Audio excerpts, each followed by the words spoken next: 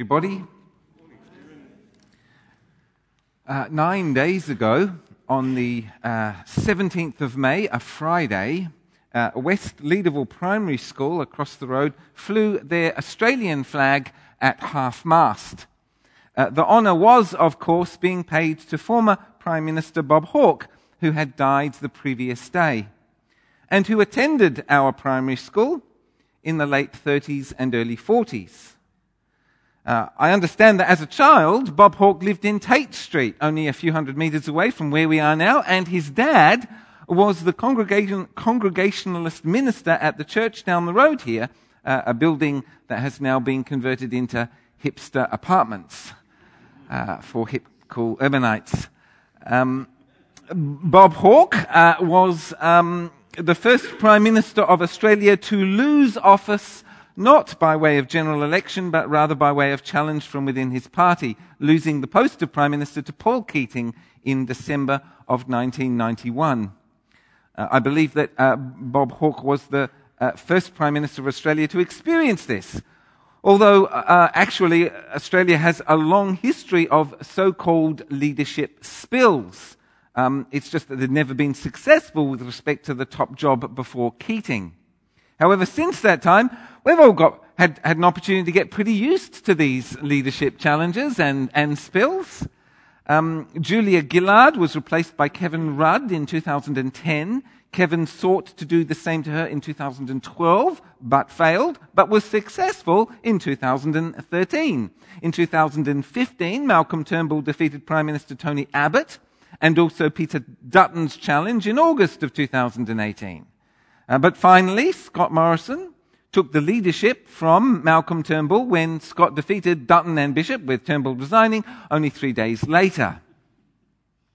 We've become depressingly familiar with leadership challenges and the spill process.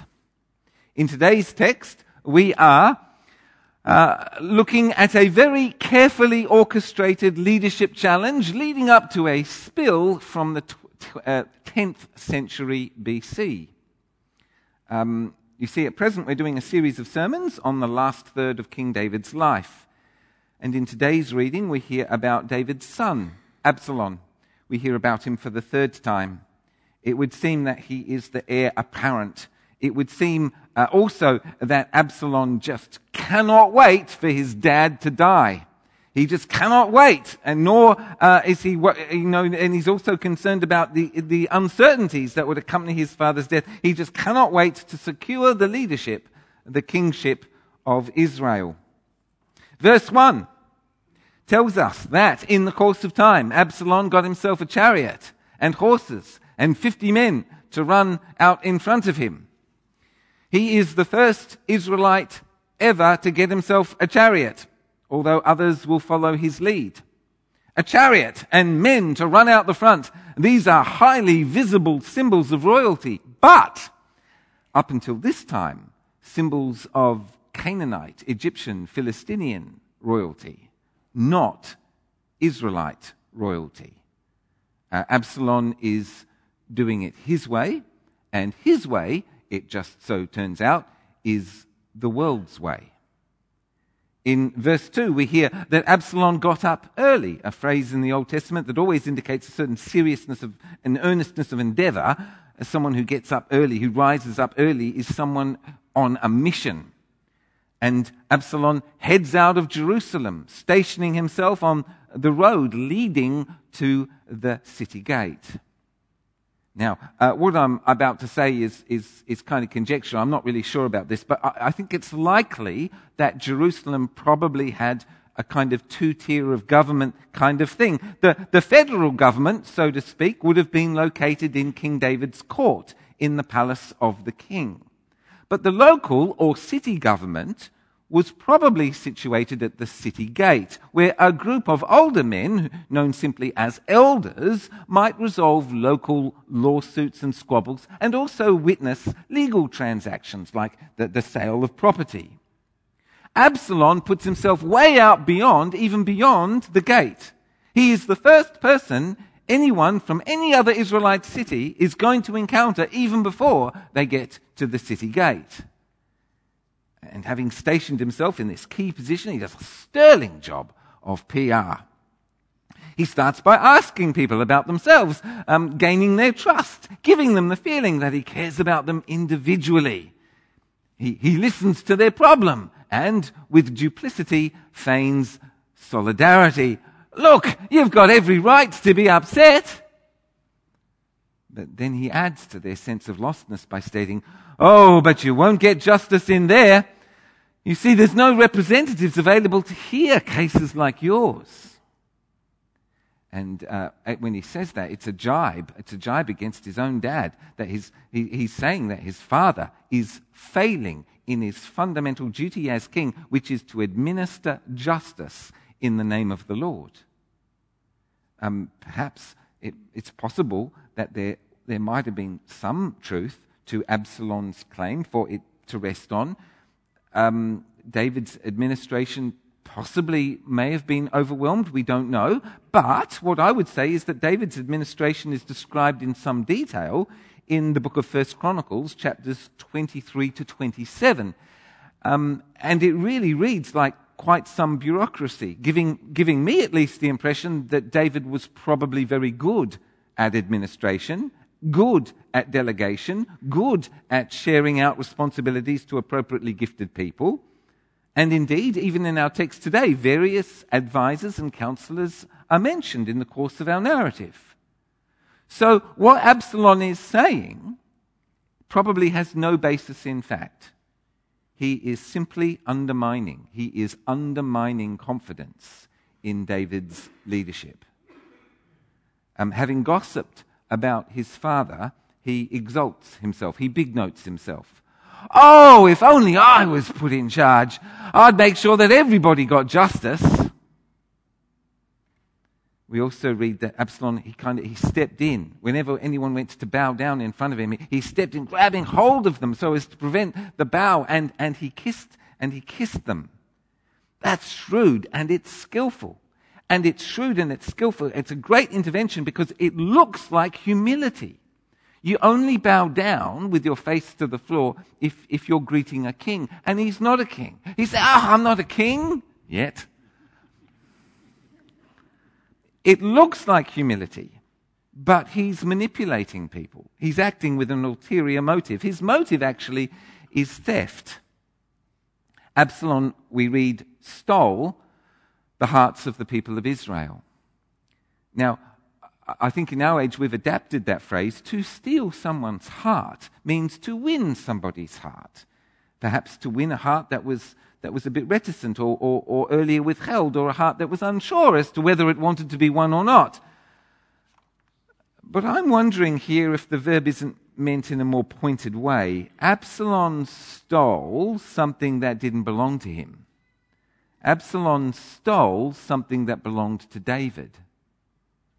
Absalom stole the respect and the loyalty that the people of Israel owed their king.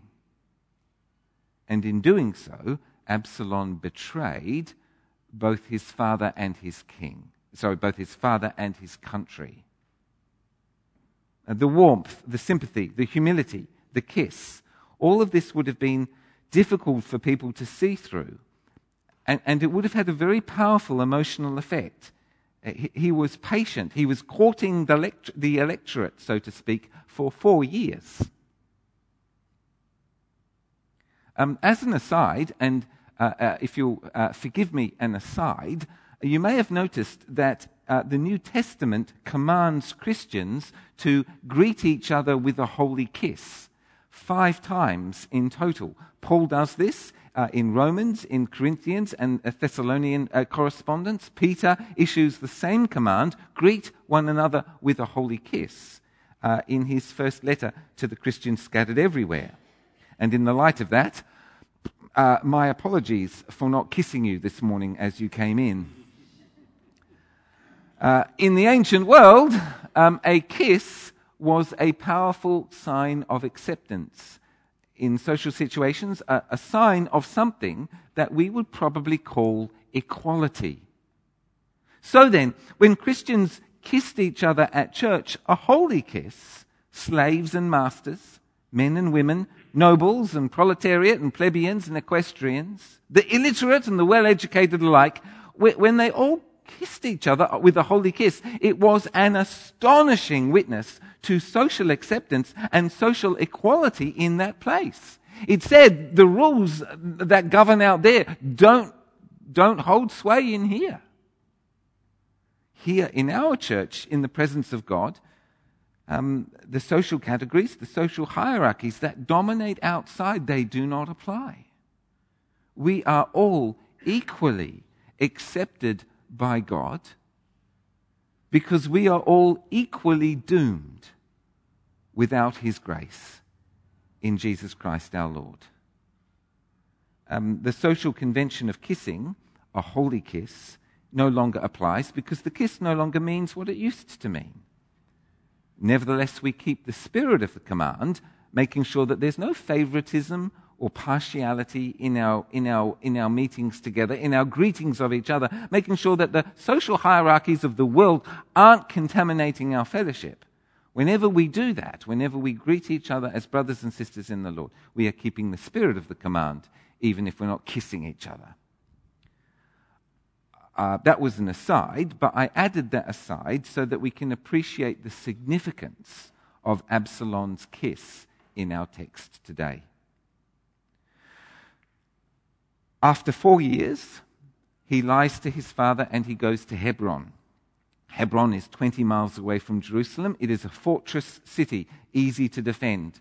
And Hebron was the place where David was made king over all Israel.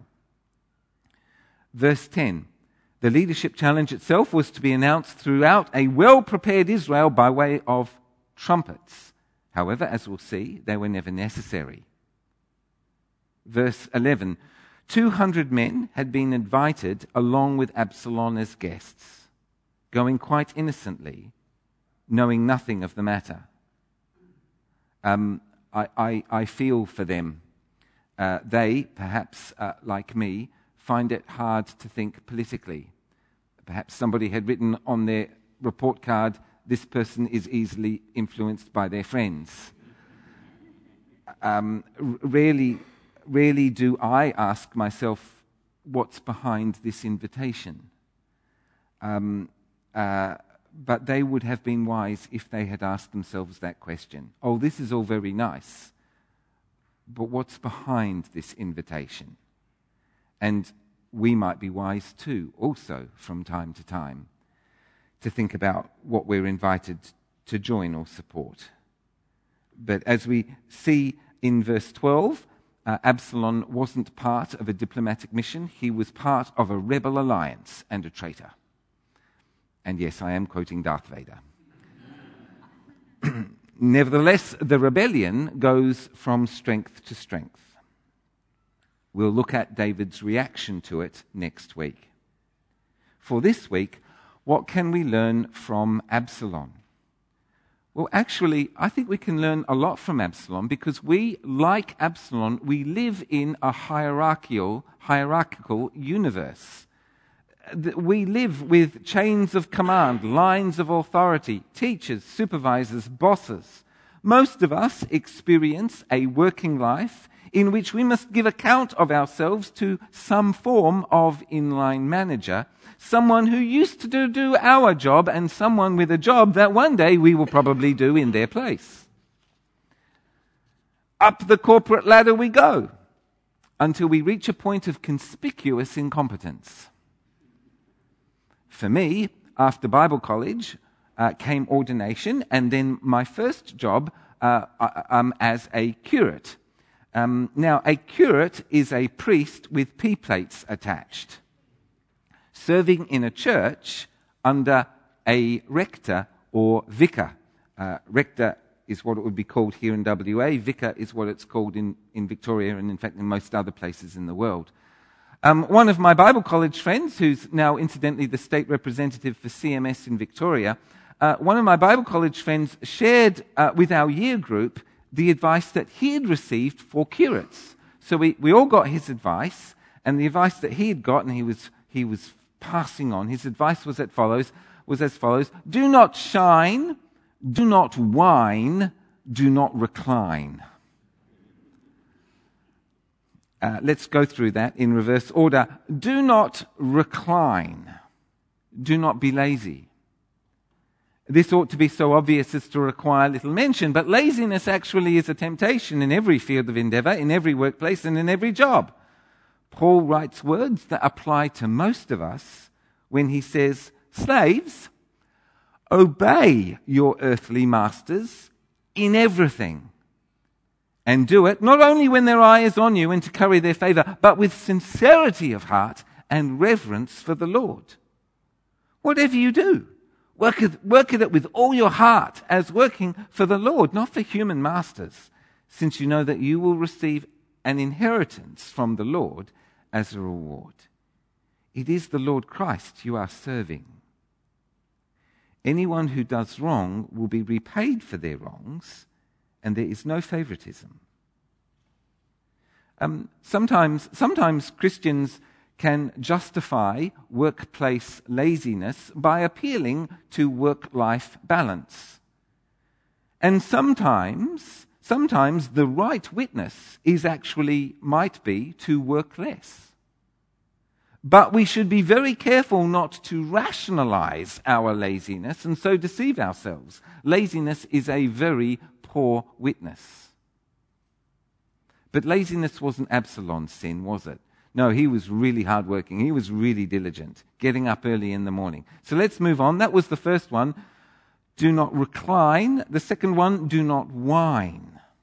In other words, do not be a naysayer or a grumbler. Again, very sound advice. It's so easy to criticize, and it's so simple to spot what's wrong.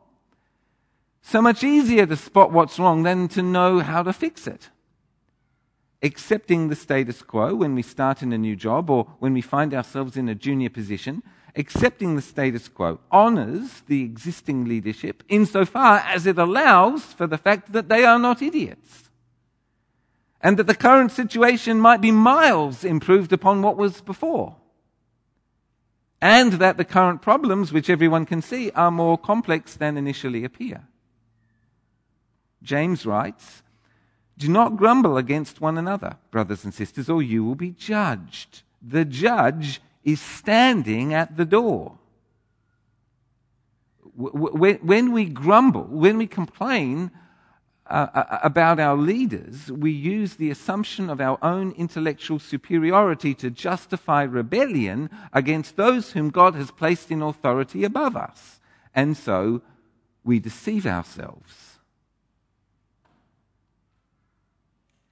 Do not grumble against the leadership of your church. I'm not saying this for my own sake. I'm saying this because I love you, and I don't want the judgment of God to fall upon you. Believe me, I've seen it. It won't be pretty. Likewise, when us Anglican ministers get together, especially those Anglican ministers who might call themselves evangelicals, whenever we get together, it is incredibly important that we don't grumble against those whom God has placed over us, archbishops, bishops, and archdeacons and the like. We do actually do that, Lord have mercy. But God is not happy with us when we do. Thank you, Father, for your forgiveness. If you find yourself having to leave a church that you're going to or to move denominations because of dissatisfaction with the leadership, well, that's sad, but at least it's honorable to go. To stay and to grumble is extremely dangerous to you. By the way, we hardly ever get the leadership that we deserve. That's because God is gracious and kind. We almost always get better leadership than we deserve. So we must resist the temptation to whine and grumble about our leaders. It is the pursuit of fools. When Absalom draws attention to the deficiencies of David's administration, either real or invented, he is rebelling against the Lord's Messiah. He is whining, and he is creating a culture of grumbling within Israel. And actually, Israel has form when it comes to this. It's not a good thing to do. This is not going to go well for any of them. Secondly, do not whine. Thirdly, do not shine. Do not shine. That doesn't, of course, mean aim to be average, disguise yourself as mediocre, hide your light under a bushel. It doesn't mean that. No, it means do not shine means do not draw attention to yourself so as to exalt yourself. The Bible is constantly repeating this theme, or variations of this theme. God will most assuredly humble those who exalt themselves, and he will exalt those who humble themselves. It's one of the strongest and most easily discerned themes in Scripture. From Genesis 3 onwards, those who grasp for high position end up crawling on their bellies. And the same God who reigned in Absalom's day and who reigned in the garden reigns today. So when you see this pattern in your school or in your workplace or in politics, federal or local, you can know for sure what's going to happen. Do not be deceived. God cannot be mocked. A person reaps what he sows. The pattern is clear enough just from the history of our own prime ministers. Those who grasp for leadership end up disgraced and displaced sooner or later. Leadership is recognized by people and bestowed by God, but never grasped. For me, as a callow and insecure curate, who by way of his own fallenness and lack of insight thought he deserved more credit and approval than he was getting, I did not always resist the temptation to shine. Part of the problem was envy. I envied those who were more successful than me, or those whose ministries received more attention than mine. What envy does, and it's extremely clever in this, what envy does is that it so deceives us that when we do evil, we think we are doing good.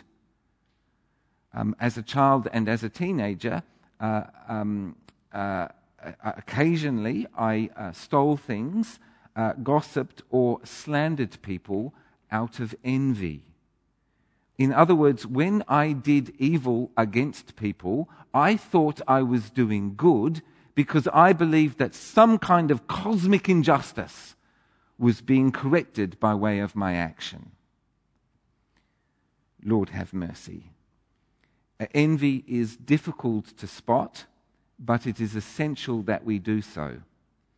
It makes us do evil and foolish things, and we think we're doing good. And it can tempt us to shine when we shouldn't. And there's a second temptation. Do not shine. There's a second temptation going on here too. You see, there is a very particular temptation associated with being the second person in charge. The so-called, aptly named Absalom temptation. And as a curate, I was second in charge after the vicar. The temptation is this: you are an easy and obvious rallying point for people within the organization who have become dissatisfied or disappointed with the principal leader.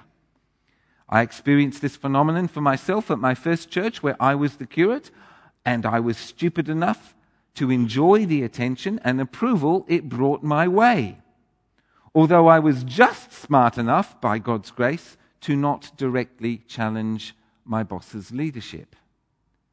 But I am sorry to say that my loyalty to my vicar was not always what it should have been, especially when I was at the pub with parishioners and she wasn't around. Principal leaders always disappoint sooner or later. Politicians especially so. This is not because leaders are unusually disappointing people, but rather because disappointment is a normal part of every human relationship.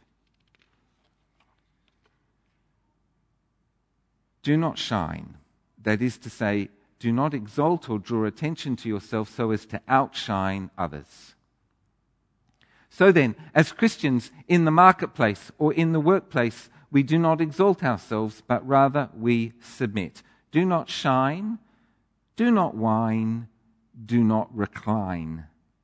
And young people, perhaps please take note of this because it will serve you very, very well. Being a young person can at times be a very humbling experience, particularly when you find yourselves having to submit to and obey directions from a blockhead. From people that you know aren't as bright or as gifted as you are. And some of you are very, very bright and very, very gifted.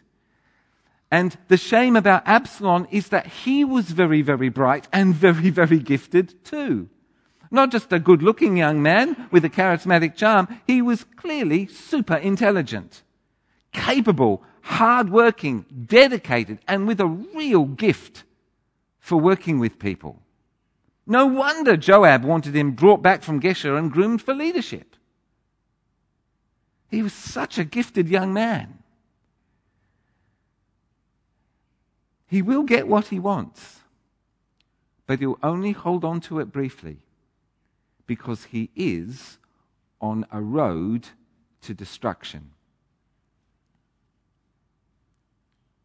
Another young man on a road to destruction was Jesus of Nazareth.